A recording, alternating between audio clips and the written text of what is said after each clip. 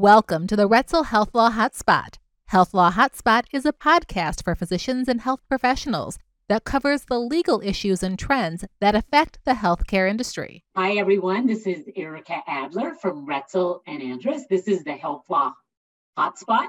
I'm here with my partner, Hillard Sterling. He is part of our business litigation department, and he's also chair of the firm's technology and cyber law group.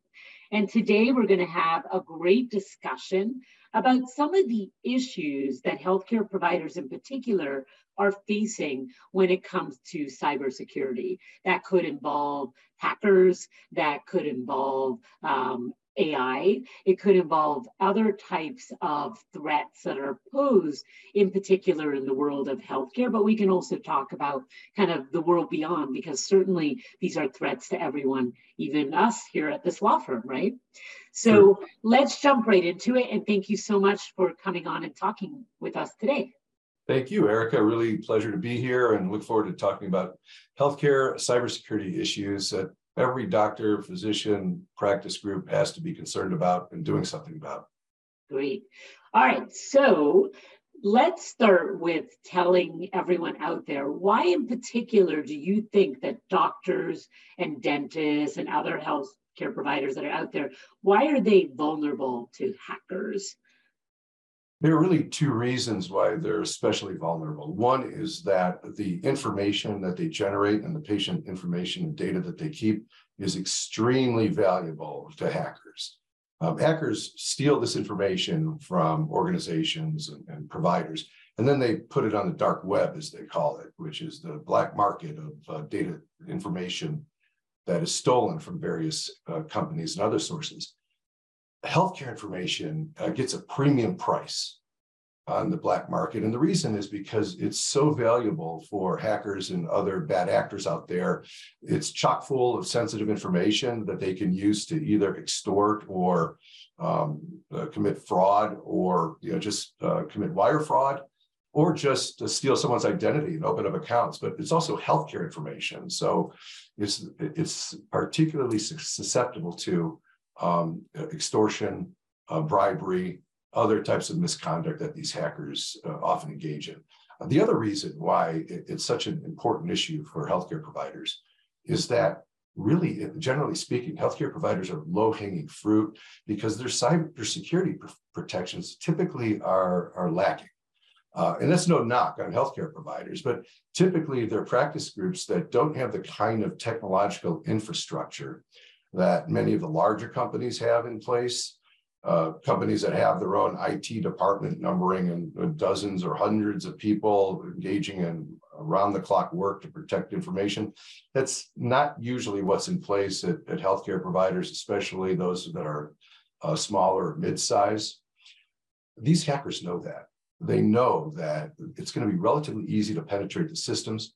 It's going to be relatively easy for them to engage in what they call phishing scams, where they get doctors or physicians to click on a link. They can get in these systems relatively easy. So it's the combination of the extreme value of the information they're stealing, as well as the fact that it's relatively easier for them to steal it, that makes doctors, physicians, healthcare providers really focused targets for these bad actors. Right. And I imagine that, most small practices, they probably do, they should be doing some training and have some protection in place. But I know you and I know that even at our law firm, we are required to watch videos and do training. And it's still very easy to be fooled. You click on a link, it sounds like maybe it's somebody in your office who needs help, right? Or a patient that needs help. And often doctors are, very busy and hurried. They may not be wondering whether it's legit or not. So, and of course it can be done from handheld devices. So even on the go, they might be clicking on that. And I can totally envision a lot of our clients just kind of clicking it and not even realizing that it's, it's a gotcha. Right. Very true. Very true. And it extends even farther beyond just the doctors and physicians, because what these bad actors and these hackers do is they target administrative assistants, temps, third parties. They find other people who may not have taken those training courses or may not have paid enough attention to them. And the sophistication of these phishing scams is getting so extremely high level. And a lot of these hackers, in fact, as you mentioned with AI, they're using artificial intelligence to mimic either someone who's internal, say a CFO, a CEO. They'll mimic that person's emails. They'll mimic a third party's emails. They'll mimic a patient's emails. They're on social media, so they learn about these patients. They learn about how they speak, how they communicate, what's going on in their lives. And that enables them to craft these phishing emails that look completely genuine, but they're anything but. And it results, all they need is one click. And that's why it's so important to take some steps that we'll be talking about soon to protect themselves. And it's not about intelligence either. I mean, you can watch, a million videos and know in your mind what you can and can't do, and they could still get you. I had an example. We watched the video and I was told, if you get an email from someone and you weren't expecting it, follow up. So I literally generated a brand new email to the lawyer that sent me something. And I said, hey, I just got an email from you. I just want to make sure it came from you. And they responded, yes, I'm sending you that document to review. I sent a separate email and they responded, and it still turned out to be a bad email. So their email account was actually hacked. So even some of those recommendations where they say, don't respond to an email, do a new email, is not going to be safe. I have gotten, emails like that before and multiple times. I guess really, unless you can call and reach that person directly, you don't really know what's legit or not legit. So there's a little bit of trusting that goes on. Is there really anything out there that can ultimately protect you from any of that? Or is it just a mixture of common sense and better technology? It really is a common sense technology combination that's going to help people get through and detect these scams before they work. It's interesting you mentioned, you sent a separate email. That's terrific. That's exactly right. It's ironic almost in that the best security goes back to the most primitive measures of communication, and that is picking up the telephone. These hackers, what they do is they get in the middle of the email communication line. So both parties who are communicating think they're speaking with each other and the other one, but they're actually communicating through the hacker. So unless someone picks up the phone and bypasses that wall that's between them and reaches out in some direct way that avoids the technology of email and other technological means of communication, it goes right to voice, then there's a real risk of having that hacking scheme work, because they are very smart and sophisticated at this. The days are gone where it was somebody in his mom's basement doing this. These are sophisticated, sometimes nation state actors, otherwise very talented, tech savvy people who are usually 3 or 4 steps ahead of the game. So what kind of cases are you seeing where healthcare providers are getting hacked? And I guess the question is, what could they have done differently? And if this does happen, what should they be doing that they may not realize they need to do? Great questions. And that is really top of mind, I think, for any provider. The cases involve all kinds of hacking. And the one that's really famous and well-known now and still is a very effective tool is ransomware. These hackers get someone to click on a link, and the malware that they infiltrate into the system locks the system up unless and until the provider pays a ransom, where they get an encryption key to unlock the system. Now, there's always the challenge: if they pay the ransom, will they actually get their data unfrozen? Will they actually get an encryption key? So there's a lot of decision-making to be done, and really should be done in conjunction with outside counsel and an insurance company before anyone pays any ransom, because that money may go out the door and then the hacker says, oh, thank you very much, I'd like 10 times that now. What can they do to stop this? There are various measures, but the very first step is for healthcare providers to understand what their legal duties are in the first place. What do they need to do to comply with their legal obligations? And these legal duties are in various places on various levels. Sometimes there are legal duties about which most providers know, such as HIPAA. But there are multiple laws that apply to this. There are other regulatory guidelines that apply to healthcare information. State laws are now very focused on the protection of healthcare information. And on top of or underlying all of those legal duties is the duty that permeates all of the law, and that's the duty of reasonableness under negligence theory, which means you can be held liable if you're not acting reasonably. If you're not acting reasonably, you're being negligent. What does that mean? It means different things in different contexts. So you need to be really very careful. These providers need to consult with outside counsel to understand, what does reasonableness mean? What does it mean to protect your data in a reasonable way in my context? That is, what I do, what my practice is, what kind of data I have. So the first step is to know what you're supposed to satisfy, what kind of legal duties. And then the second is to undertake various actions to satisfy those. And they run the gamut from ensuring that you have the right policies and procedures in place. There are policies that govern all kinds of use, transmission, and storage of data. You need to have, for example, very clear policies on how employees should be using their emails, how they should be using their laptops, how they should be communicating when they're in and outside the office. What kind of information should they have stored on their devices, on their mobile devices as well? Then you need to undertake something that you alluded to, Erica, and it's very important. That's training. Train. There's no such thing as enough training. And that's going to be something that a plaintiff's lawyer, if they challenge you, will try to hold you liable for if you don't do enough of it. Because you can have the best policies and procedures in the world, but if your employees don't know what they are, or if your employees don't know how to follow them, then that's actually a bad thing to have the policies in the first place, because you're setting yourself up for defeat. You also need to make sure that you're undertaking what they call incident response plans. This is a playbook for what we do if and when we're hacked. It's a step-by-step game plan. Okay, we figure out, we hire the forensics firm. First of all, we call our insurance company. Hopefully you have cyber insurance. That's another important legal obligation that everyone's satisfied. You need to have protective cyber insurance. But you need to call the insurance company, call your outside counsel, or have the insurance company get an outside counsel to what they call breach coach the company or the provider through the process. That's important for two reasons. One is that it enables you to say, I'm relying on my counsel. And you want to be able to say that if you're ever challenged. My lawyer told me to do that. That's very important.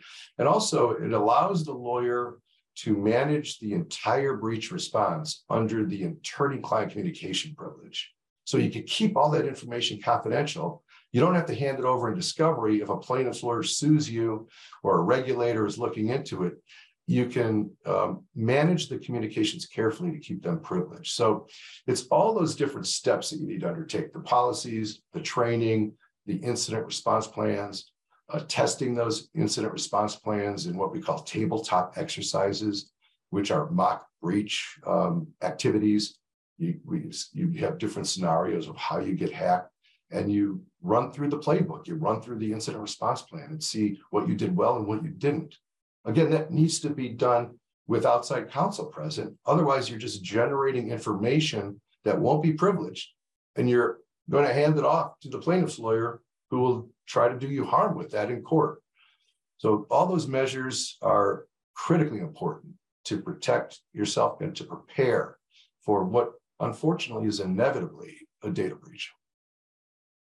So do you see a lot of healthcare providers ending up with data breaches? And if so, what do you see as being, I guess, the main reason that those breaches occurred? Was it lack of training, lack of policies? And, how do you help them respond, I guess, is the question. Yeah, well, the reason why most of these breaches happen is human error. It's just the easy way around it. Most healthcare providers have good technologists that they've hired who put in very strong breach protection technologies, from firewalls to double, triple authentication and all the bells and whistles of the right technologies. But as you and I were chatting about earlier, really all those technologies go to waste when someone does something that was a mistake and clicks on a bad email, or otherwise gives an intruder the red carpet into the information system. So that's where I'm seeing these incidents. It's almost always a phishing scam and a bad click on an evil email. Once that happens, there are two different tracks that need to happen. One is the breach response. That involves getting the insurance company and that attorney I was describing as the breach coach to manage, or I say quarterback, the effort. Again, to make sure it's being done right and in legal compliance with all of the duties out there, but also so the information's protected under that protective umbrella of the attorney-client privilege. And then the other track is defending against plaintiffs when they sue. It's really disheartening, but it's inevitable and it permeates the entire legal landscape when you see what happens out there, because these companies, these healthcare providers, they're victimized twice. First by the hacker, and then by a plaintiff's lawyer trying to make money off of it. Happens all the time. Whenever you see a large or even a medium-sized or sometimes small healthcare provider get hacked, you can bet that you're going to see a class action lawsuit within several weeks from a plaintiff's lawyer who heard about the hack. And these breaches need to be reported. And I know you know that intimately. They need to be reported to regulators.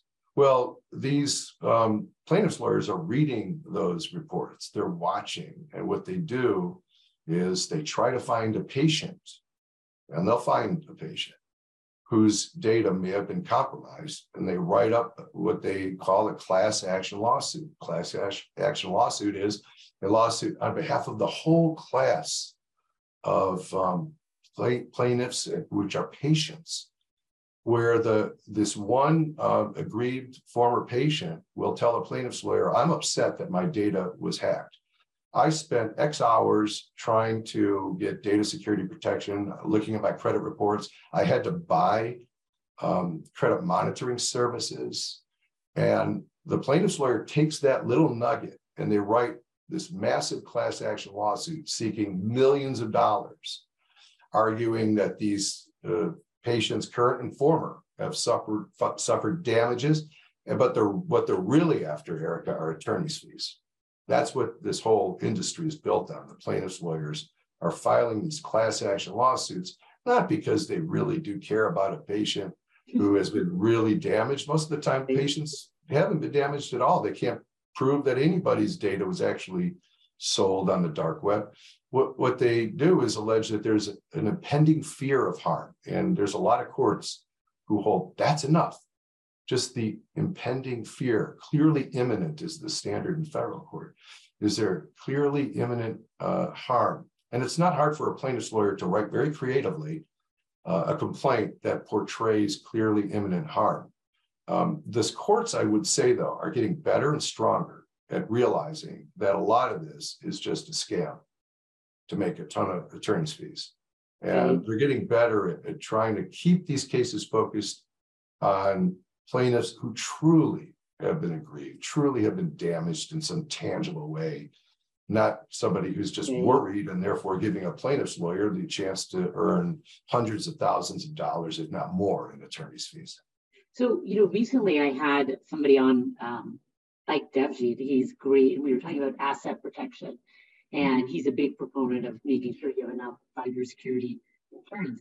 Have you seen practices? A lot of people assume they have it. They may have a little bit in their malpractice policy. They aren't necessarily buying a separate policy. If they are, it's not necessarily that large. What is happening, or if you've experienced this at all, if the plaintiff's lawyers are able to achieve a judgment that's in excess of whatever insurance that practice managed to have? What is the threat that this poses to the healthcare providers and their practices? The simple answer is that it's an existential threat that can really crater a lot of these healthcare providers who are doing such great work in helping patients. Then you have this one bad instance, and the financial exposure can be debilitating, can be absolutely massive. So cyber insurance is critical to ensure that the insurance company is the one who will be hiring the lawyer, paying the lawyer, and ultimately settling the case at the end of the day. challenge there is a lot of these providers don't have adequate cyber coverage. You mentioned professional liability insurance, and that's a critical part of practicing medicine. Absolutely. The problem there is a lot of courts have held that professional liability policies don't cover cyber breaches because those breaches were occurring in connection with the practice of medicine. It's the same thing with our industry, the practice of law. There are a lot of decisions out there where lawyers get hacked and then they get sued and make a claim under the policy. And if they don't have specific cyber coverage, a lot of courts hold that these breaches and the damages are not covered because the hack was not done in connection with the practice of law. It was done in connection with saving information, clients' information, which is disconnected from the actual practice. The same is true in medicine. So what I urge all of your clients and anyone who's listening to this podcast, make sure you're checking your cyber coverage. Talk to a broker. Brokers are fantastic sources because they know the market, they know these policies backward and forward.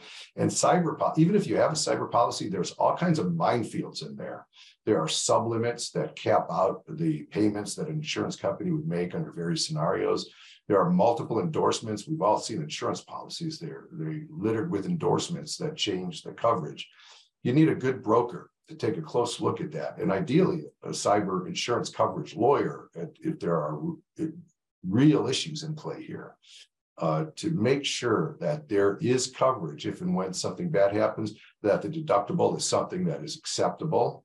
It's not a $1 million or a $5 million deductible, which won't help many of these providers, and that the sublimits don't cap out coverage under scenarios that are very likely to happen. So cyber insurance really is a very important safety net that every healthcare provider needs to be exploring.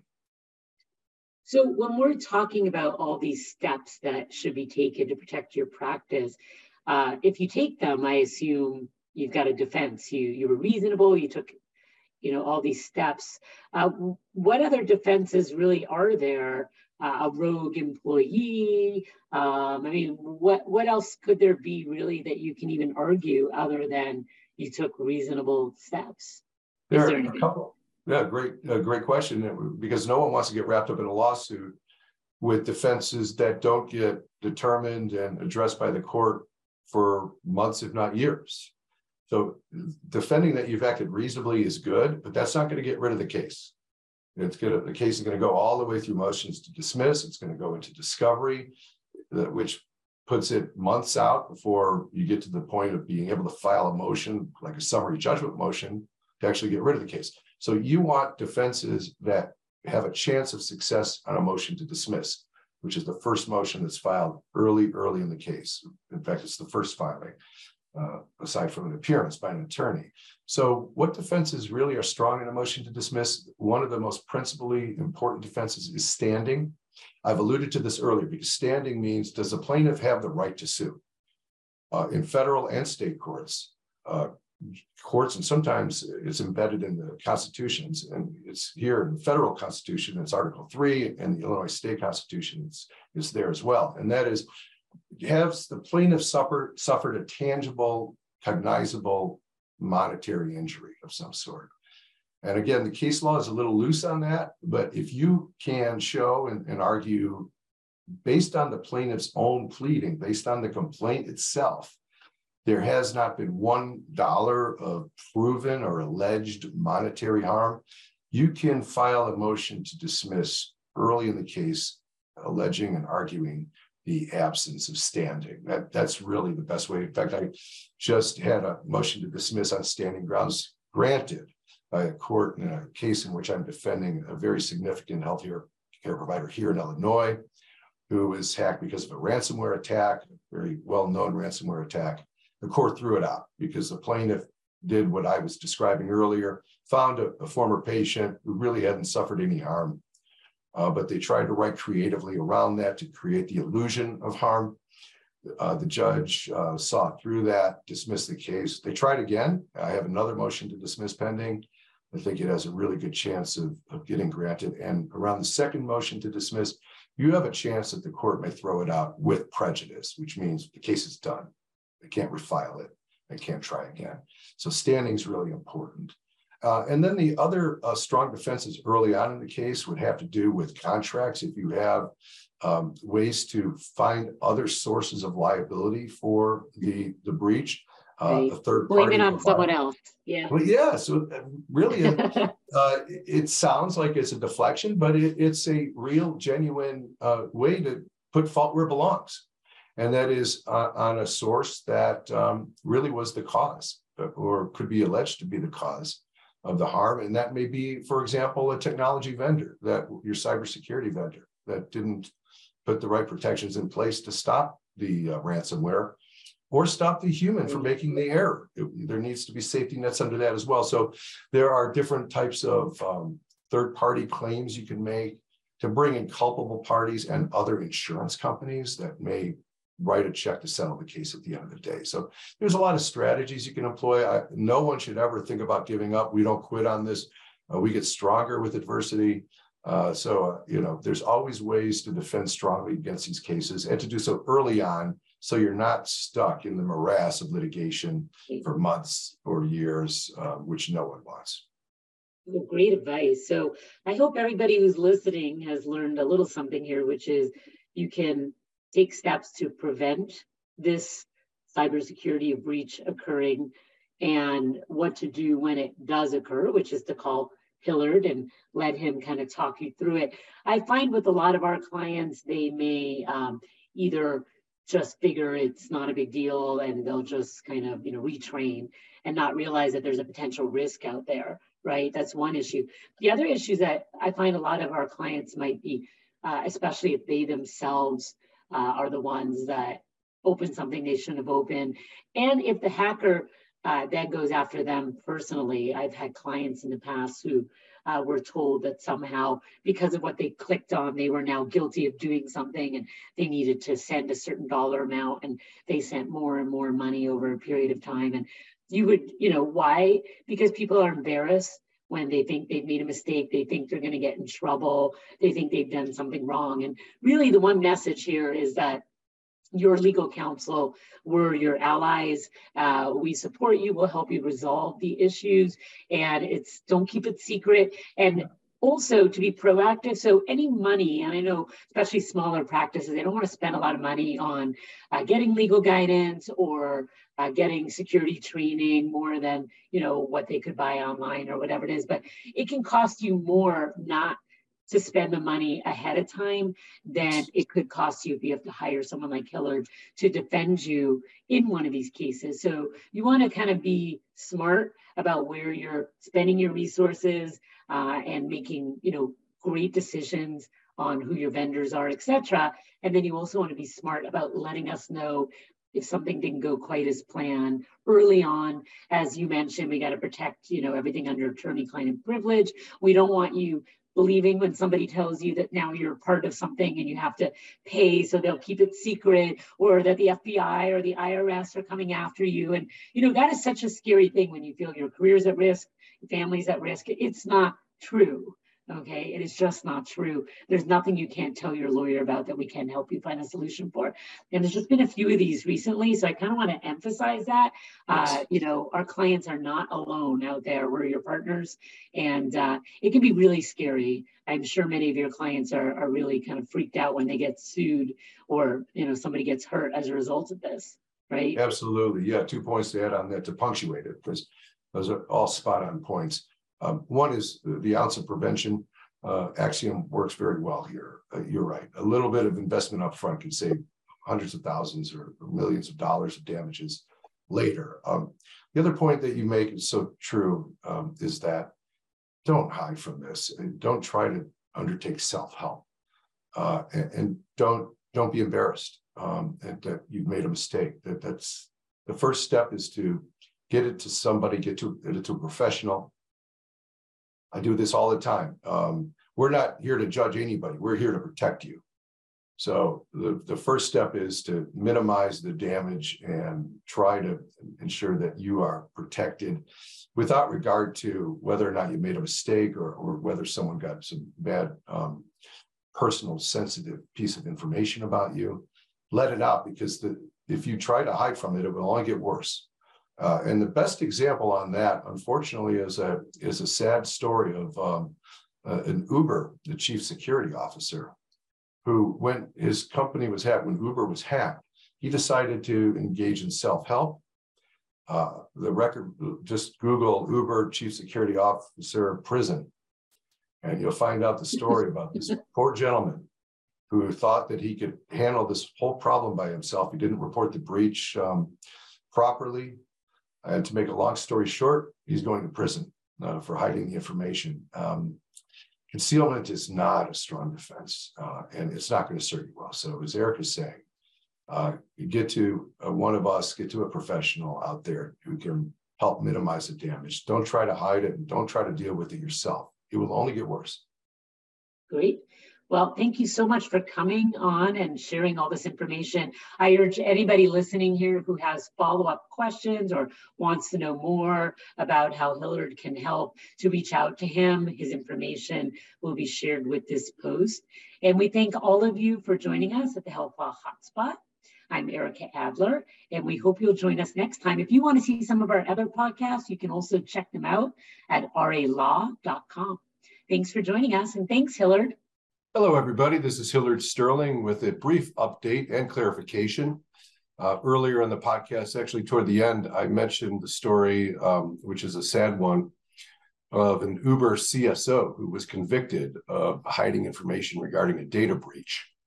On May 4th, the CSO actually was able to avoid jail time. Prosecutors were seeking 15 months of prison time for this gentleman, and the judge had compassion and sentenced him to 3 years of probation with a $50,000 fine and 200 hours of community service. So while the CSO was able to avoid jail time, the lessons learned remain the same, and that is, don't cover up the information. The cover-up is always worse than the crime. If and when you have a data breach, report it. Be honest, be transparent, and don't try to hide the information because it just makes the problem worse. Thank you, everybody. Hope you enjoyed the podcast and hope to talk with you soon. Thanks much. The Retzel HealthLaw Hotspot is made available by the firm and its attorneys for educational purposes and to provide general information, not to provide specific legal advice. Use of the Retzel HealthLaw Hotspot does not create an attorney-client relationship between you and the firm or any of its attorneys. The Retzel HealthLaw Hotspot should not be used as a substitute for competent legal advice, and you should contact an attorney in your state about any legal needs or questions you may have.